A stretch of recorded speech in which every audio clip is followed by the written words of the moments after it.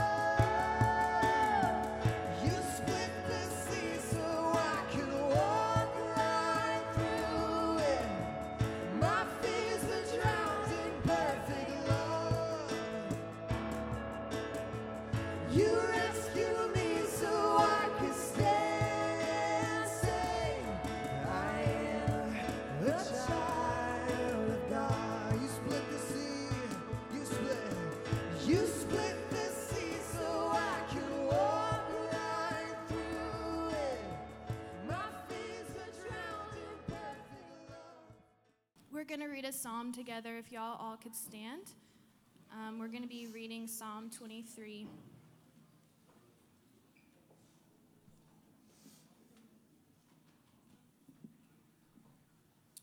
All right. The Lord is my shepherd, I shall not want. He makes me lie down in green pastures. He leads me beside still waters. He restores my soul.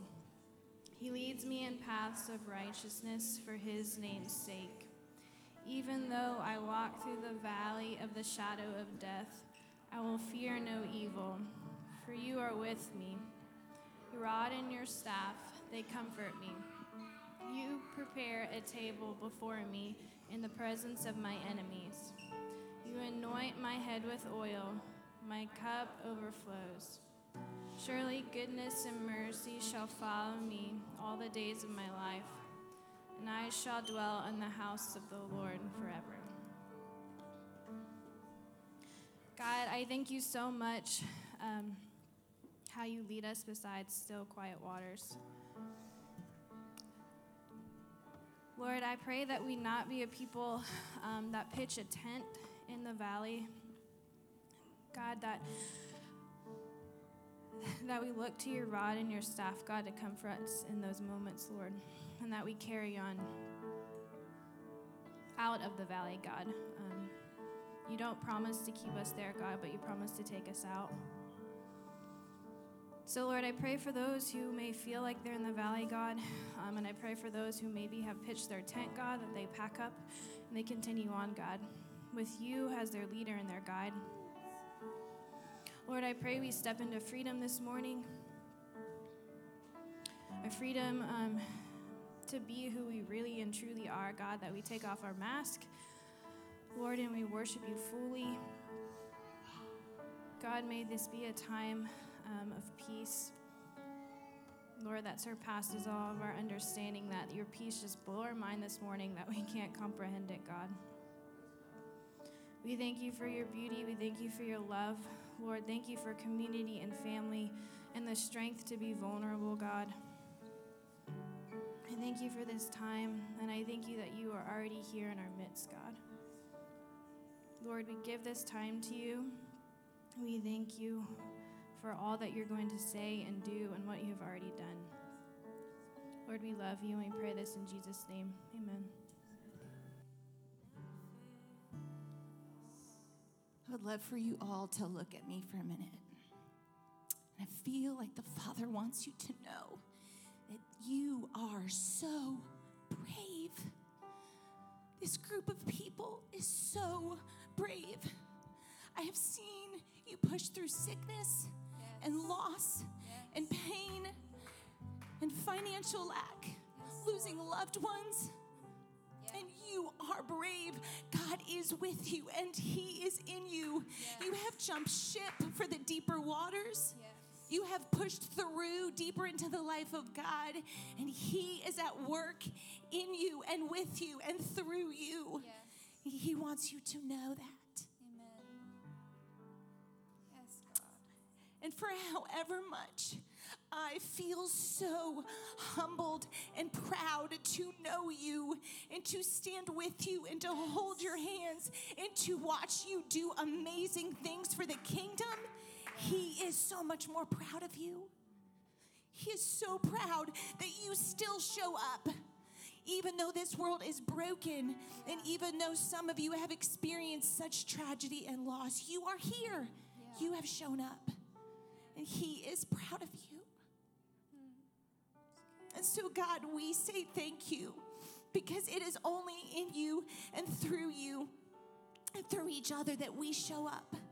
We don't give up. But you have made us brave beyond any bravery we could have summoned up. You have made us stronger. You have given us a grace that we could never come up with on our own. You have healed our hearts, and you have sat with us in our doubt and in our questions. They have never made you nervous. And so we draw deep from this well that never runs dry, and we drink of the living water of God so that we can go out and do it more and do it again and be even braver.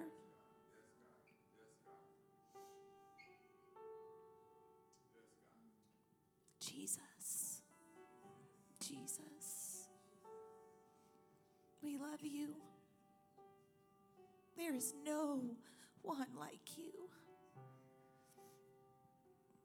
And we will follow after you through the valley, because you have made us brave.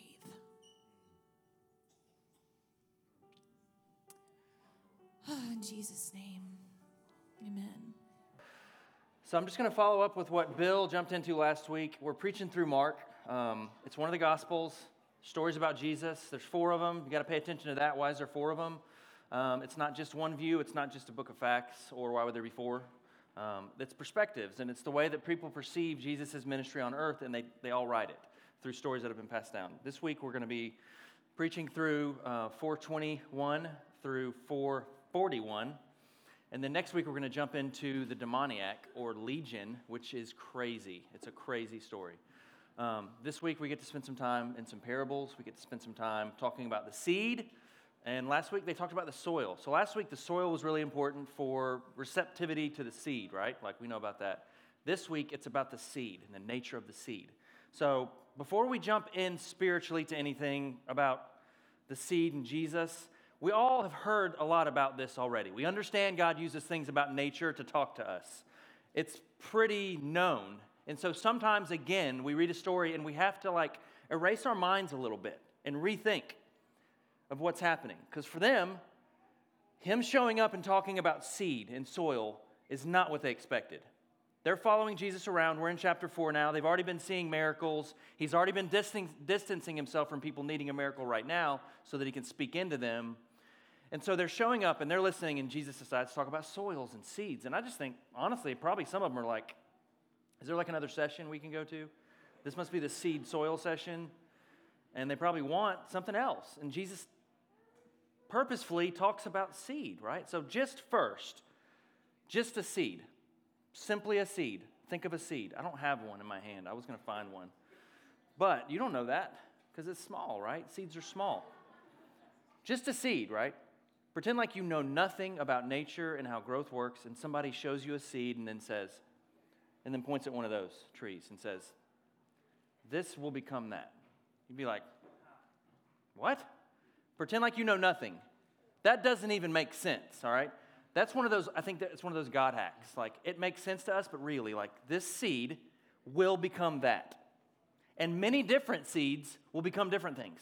So there's a wiring within seeds, and it always starts small, the seed. It always goes into soil. You don't throw a seed up in the air and make it stay, and then all of a sudden it sprouts. It's always the same. A seed goes into what? Soil. And then what has to be added to it? Water and sunshine. It's just going to happen. And it's going to happen. It's definitely going to happen. Whatever you water and bring, there's not like a batch of seeds that are good seed that hits soil and just doesn't grow. There's a reason, right? But it always has a process. It doesn't go from that to that. Let me just ask a really honest question. I probably should have thought through this. Do seeds make trees? Or is it just like fruit? Okay. Somebody in here is like, that doesn't happen. See, I don't know a lot about it. I just know that it's going to happen. I know that if you plant a seed, something's coming, right? So we've all heard spiritual stories about seeds. I was listening to a song this morning about, let the seeds of peace be scattered. Let the seeds of peace be scattered so that it may grow, right? Like Jesus' peace. We just kind of know that. I know that in my yard, once a week, I have to cut it because it's growing. And I can't walk into my yard and be like, I pray that you just stop growing. Nature's going to happen, 100%. So when he starts to talk about seed to these people, and he starts to relate the kingdom of God, he could have talked in any way he wanted, right? Think of how gracious Jesus is, that he didn't just stand up and say, all of you guys are clueless. You need me. I save all. Why didn't he just say that, right? Why didn't he just speak the truth, right? Why didn't he just say it like it is? Why is he watering down Scripture? He is Scripture, right? Why does he talk differently to the disciples than the crowds? Why can't he say what he's saying to the disciples to the crowds? I do not personally love when we, guys like me, hide truths to make it comfortable. But when you read this passage, Jesus is not saying everything to the crowds. He speaks in parables to elicit spiritual awakeness. He's trying to draw people out before being like, you guys are all idiots. And he doesn't even say that, ever. But the truth at certain points is not able to be received. That's crazy. I can already hear one of y'all being like, you just need to preach the word like it is. Well, what is like it is? Why are there 4 gospels then? Shouldn't there just be one then? Why are there all these perceptions about Jesus? Because Jesus is trying to awaken in all of us, personally, something that will make us want to follow him. He also didn't stand up and say the kingdom of God is like ice cream, where you walk into a Baskin-Robbins and you choose whatever flavor you would like. Because it is good, right? It tastes good. He also didn't say every one of you are on your way to hell. Every one of you. He talked about seed. And he created a stir and made them think on it, right? I love that about him. I love that you don't just stand up and you just preach the word. I understand what people are saying. But there's so much more involved than that, right? If it's just the word, then we could all be Pharisees within a day, right? We could do that quickly. But if you have to interact with it in a way where word and spirit and community start to form you, it's much different. Something will happen in you that's not happening in me, and something will happen in you. And some of you are just seeds right now. And the seed of Jesus is just this big. And some of you are like trees for the kingdom right now. And so the way that he will interact with you will be differently, right? But it'll be what you need. That's good stuff right there. So for me, I wanted to just have you guys close your eyes as we start. And this is such an important question. When did you hear from the Lord or something or someone where it stirred your heart so much that you thought, I need to respond to that? What is this? Like, what's happening? Why is he speaking about seed? Where's the moment where spiritual perception was awakened? It didn't start in fear. It didn't start in anxiety. Where's the moment where you felt like, okay, this is something's real with this?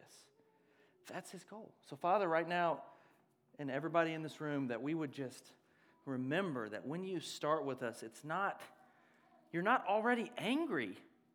I just feel like you anticipate your interactions with us each day, every moment. Each conversation, it's like you know exactly what needs to be said to each of us, and it's going to be probably different. Same for some. So we have to have these ears that hear, these eyes that see. And I thank you that we get to follow you, and you get to speak the truth that we need. And you don't say it in such a way that we can't receive it. So if anybody in here is dealing with shame, dealing with condemnation, dealing with you know that you're awful, I just pray that your voice would pierce through all those things to a place that reaches into our hope and our dreams and starts to pull those things forward so that we want to say, I'm dropping my nets. I'm leaving my tax collector business. I'm going to follow this guy. Where else can I go? But we don't get to where else can I go until we know that we want you and follow you and love you. So you speak to all of us in a way that makes sense, but we still must throw ourselves onto you. In Jesus' name we pray. Amen. All right, I'm going to read this. This is Mark 4:21 through 41 from the ESV.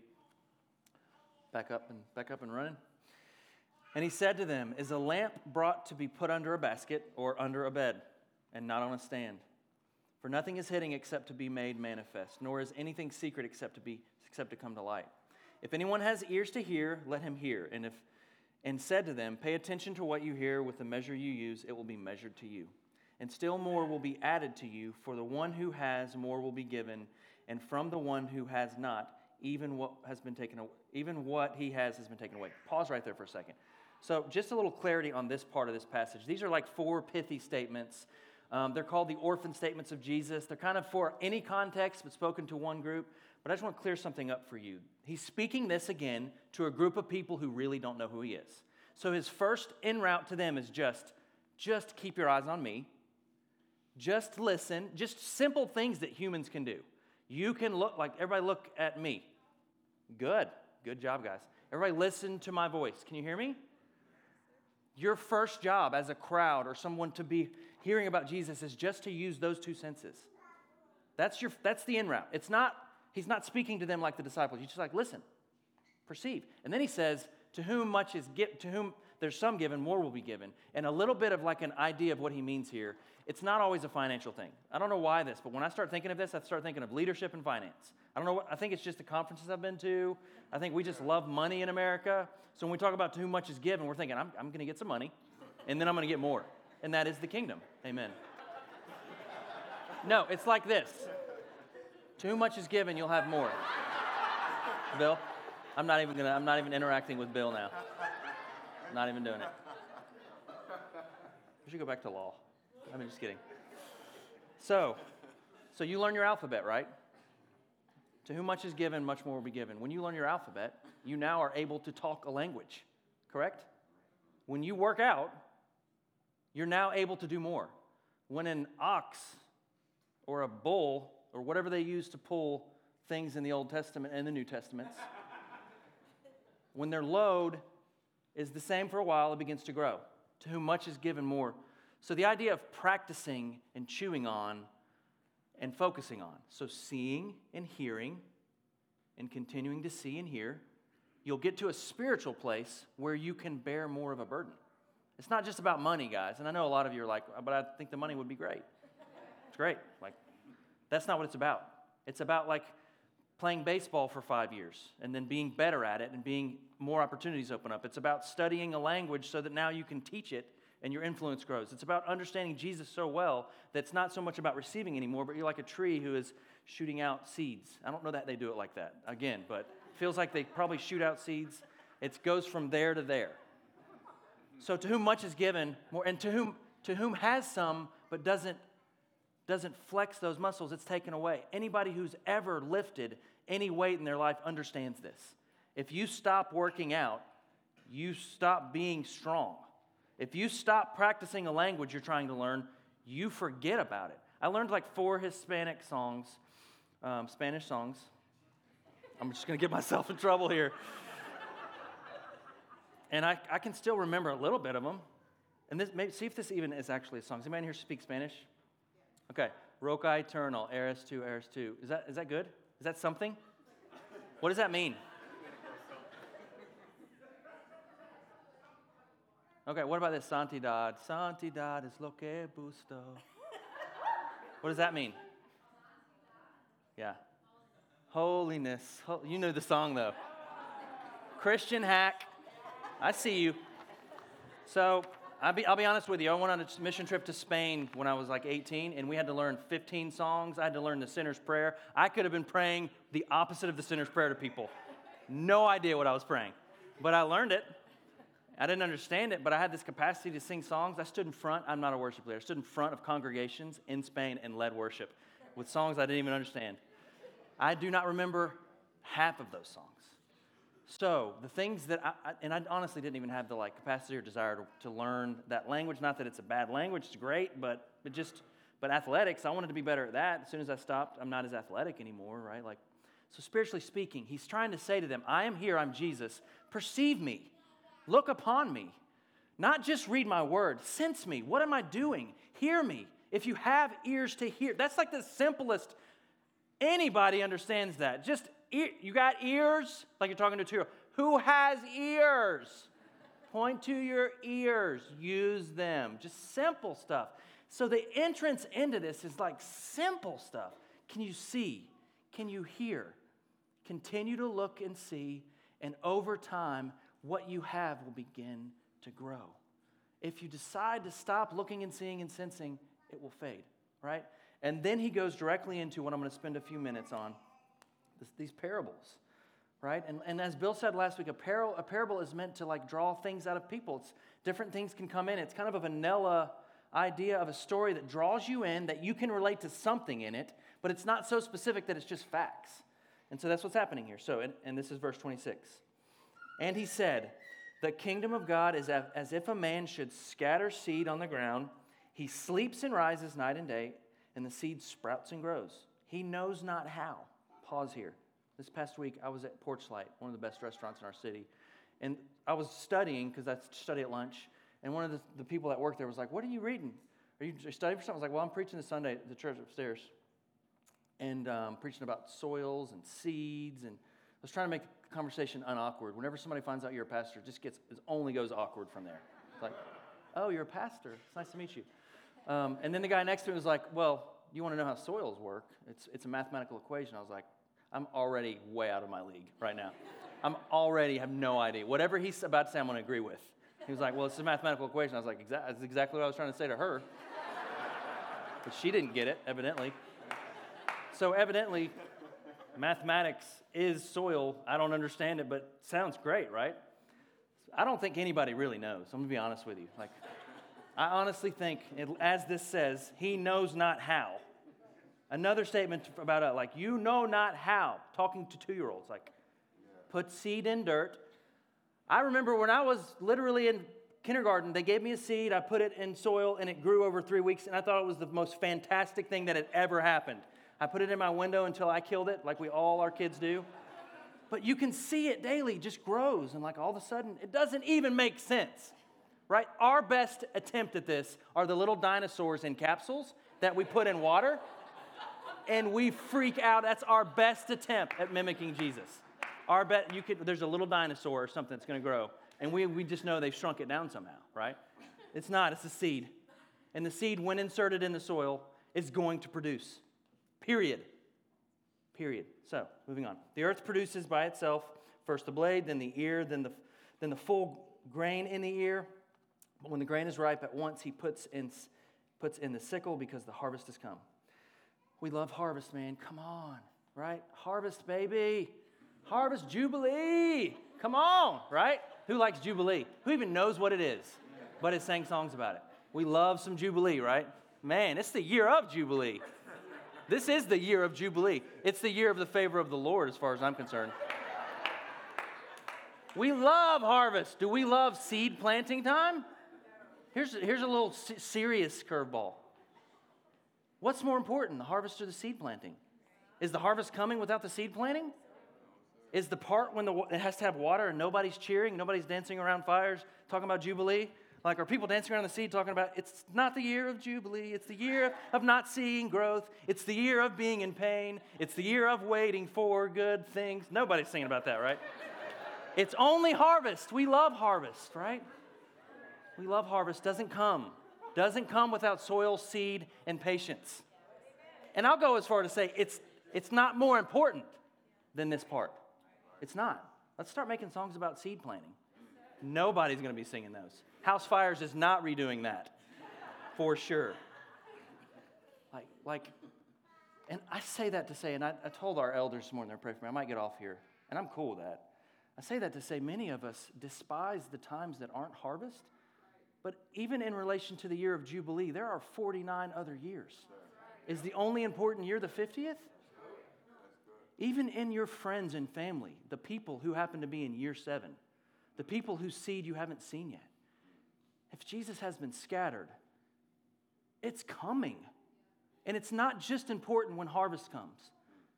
It's important when you don't see the growth. It's important. I think it's even more important, to be honest with you, because that soil, that seed, doesn't know that this is coming. Because there's a group of us that are just waiting for harvest. Come on!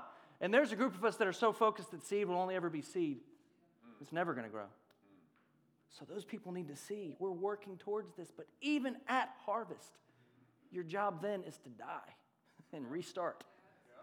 You don't go from harvest to second harvest. There's going to be some crazy theology that comes out. We're preaching through third harvest right now. It's the year of Jubilee. No. That's what Jesus did. He sent, according to Revelation, he sent as the seed to the earth, which is the soil. He comes and dies. And because of his death, right? Because of his death, it's scattered all across. And now we have little versions of the kingdom that were not there. So globally it has grown, and individually in each of us, he scatters the seed. And he asks us not to despise when we're not like a tree, when we're like a seed. And he asks us not to turn away from the soil and the sunlight when we don't see the results. And he says patience is what you need. And he gets in a boat to distance himself from healing because you'd crush him if it were harvest. And he says, wait, what I have is more important for you. Wait, do you want to be a strong tree? Do you want to be strong? It's going to be him doing it because man knows not how. Man be dumb. Jesus be not dumb. He knows exactly what you need, exactly where you're at. So our job is to present ourselves to him, right? And then the next part, and he said, with what can we compare the kingdom, or what parable shall we use for it? It is like a grain of mustard seed, which when is sown in the ground is the smallest of all the seeds on earth. Yet when it is sown, it grows up and becomes larger than all the green plants and puts out large branches so that the birds of the air can make nests in its shade. With many such parables, he spoke the word to them, and as they were able to hear it, this is beautiful. When I was reading this passage, for some reason, sometimes I read a sentence and I'm like, there's something really big there, but I have no idea what it means. And then I have to trust the Lord to show me, and this was the one. He did not speak to them without a parable, but privately to his own disciples, he explained everything. So he chums the water in this community of multitudes of people that are looking for healing, and they're blessing right now. And he distances himself and he speaks about stinking soil and seeds. And then he takes the group of people who are already following him, the ones that have said yes and are like, I've given up everything already.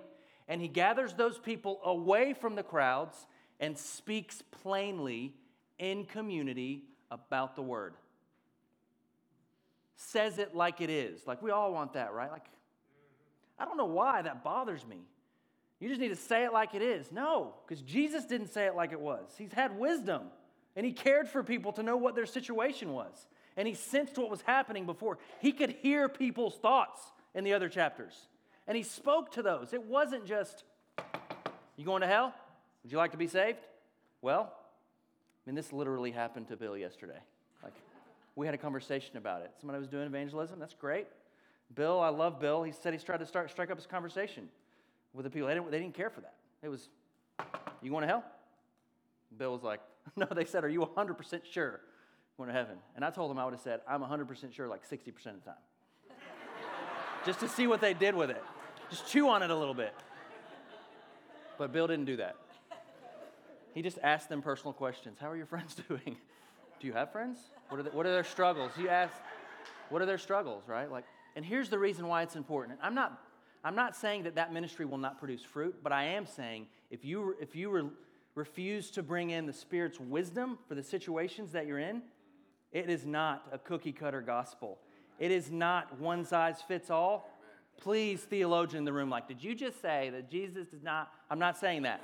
I'm saying Jesus is so pliable. He's even talked about as water, and that fills different areas differently, right? And has different forms. It can be gas, and it can be hard ice, and it can be, Jesus is that way in this book. He moves in such a way that he speaks what you need, not what you want, and he gives it to you at the right time. And it's always saying, do you have ears and can you see? It's not saying, will you finally listen to what I'm saying? He's saying, do you have ears and can you see and perceive me? Where you're at will grow. Don't turn from me right now. Throw your eyes upon me. He's not upset. He's not angry with them. He even draws the disciples in who know to explain it, which means they didn't even get it. So the disciples are standing next to him, and he's talking about soils and seed, and he's like going in. And you can sense the crowd's like, okay. So seeds, woohoo. And the disciples are like, see, yeah, exactly what he's saying is what we've been trying to say too. And he sits down with them, and they're like, what have you been saying? I don't have a clue either. We've been following you. What are you talking about?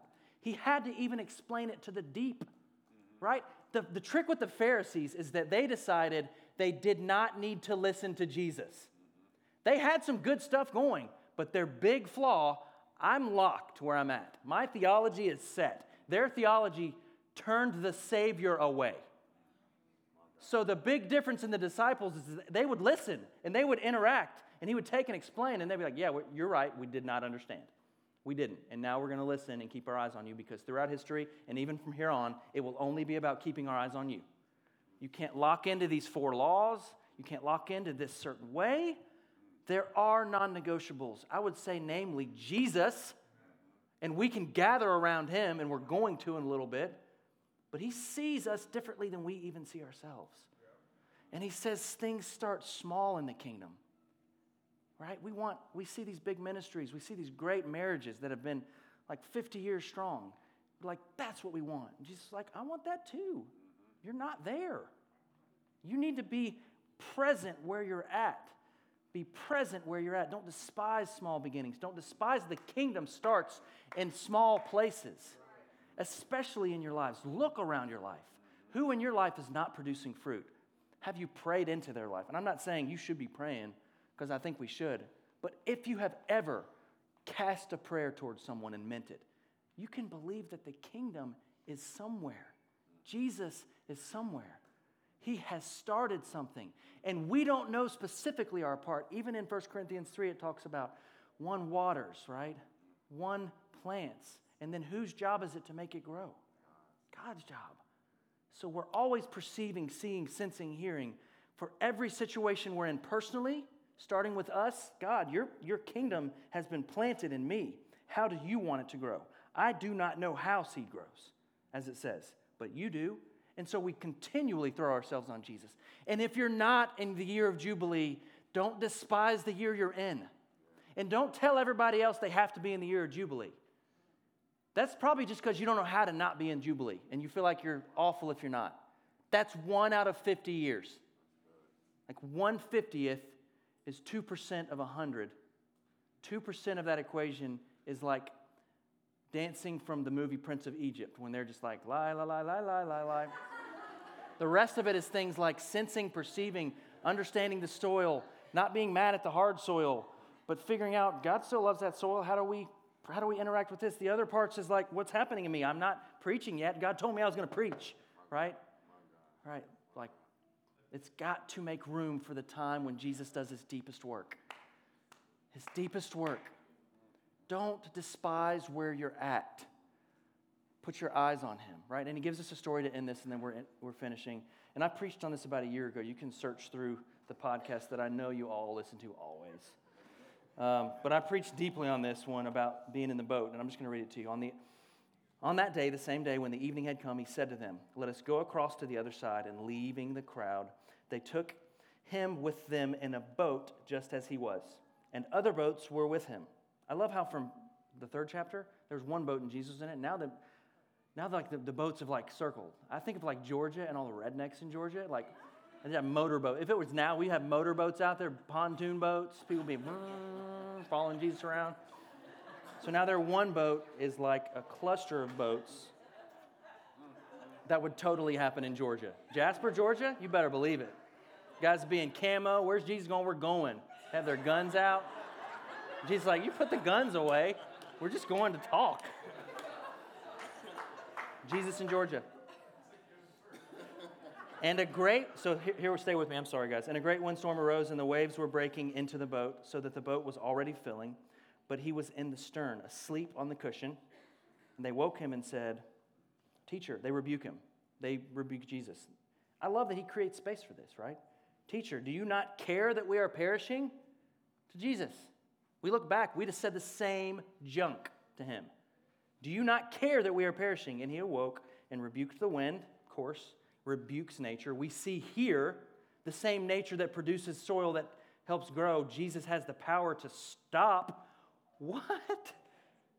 And he said to the sea, peace be still. And the wind ceased, and there was a great calm. And he said to them, why are you so afraid? Have you still no faith? And they were filled with great fear, and they said to one another, who is this, that even the wind and the sea obey him? And I love chapters 1, 2, and 3. They kept saying, what is this, when he would show up to preach. Remember we talked about that? Man is the word for what is this. They kept saying, what is this? They've now transitioned from the statement, what is this, to who is this? And this is maybe the biggest transition that can happen in your spirituality. What is this, to who is this?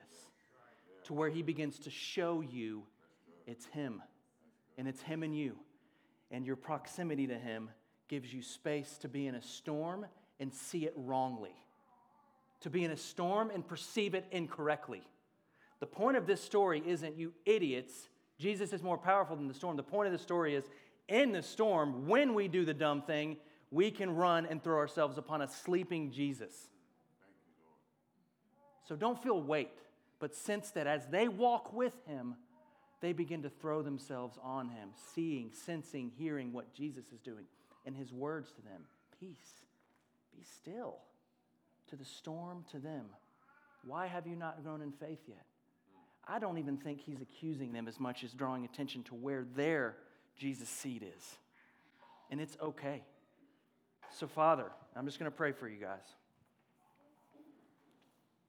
We know that you are the seed. And to these people, you hadn't died yet. To us, the seed has been firmly planted in the soil of the earth and the soil of the people. We see it and sense it and see it all around us. So as we interact with your parables in the same way that the crowds did, what specific truth is drawn out when our hearts have questions? And I just want you to be okay with whatever question your heart produces right now. What question is your heart producing? He wants that interaction with you. What question is your heart producing? He'll take you into a space and interact with you and speak plainly to you. He'll speak in a way that will land in you as long as you want him to be the one speaking. So where are you at? Are you in a crowd hearing a parable? All he wants to do is draw you. He's not looking to keep you away.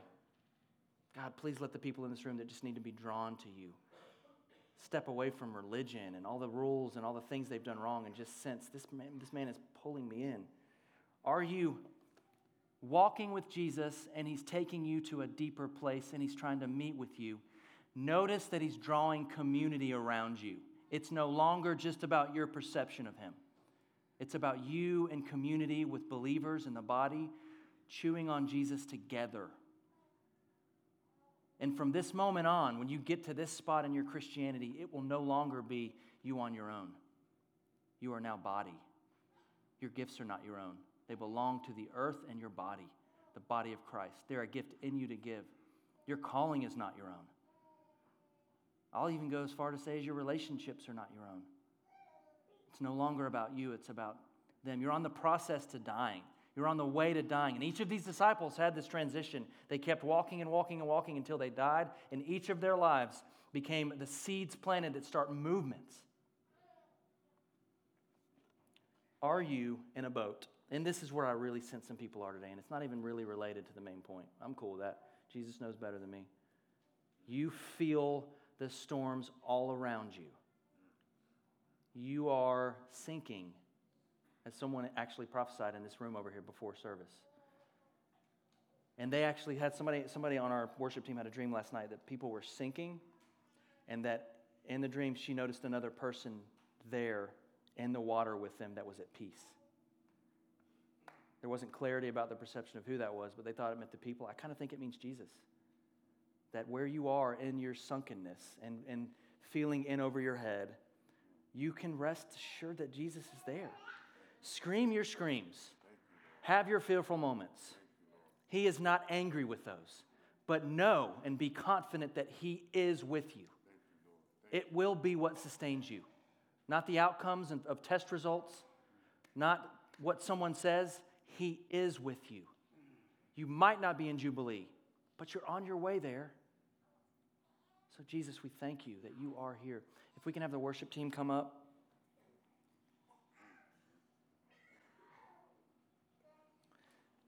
As I prayed this week, I felt like the Lord wanted this place to be a transparent place. A place where you came before Him as you really are. I even see a picture in my mind of you taking off masks and it being okay for you to be who you are here. I'll just tell you, there's no person in here who is going to shock me. And we don't need you to do anything up here. It doesn't need to happen up here. It doesn't need to be a show. But for Jesus, you got to know that He sees the real you and is okay with that you in the interaction. Just give Him space. So, Father, today, as we come before your table to take the elements, remind us that this is the moment when everything changed and that it's available today. We invite your presence into this place. We invite your peace into this place. For all those sinking right now, I pray that they would sense you close. In Jesus' name. Love you guys. God, I pray that as we go, that you go before us, you go with us, that you're in us, God, that we would perceive what you're doing. Thank you for the gift of this community. In Jesus' name we pray. Amen. Thank you again for joining us today, and please visit our website at rivercitysmyrna.com.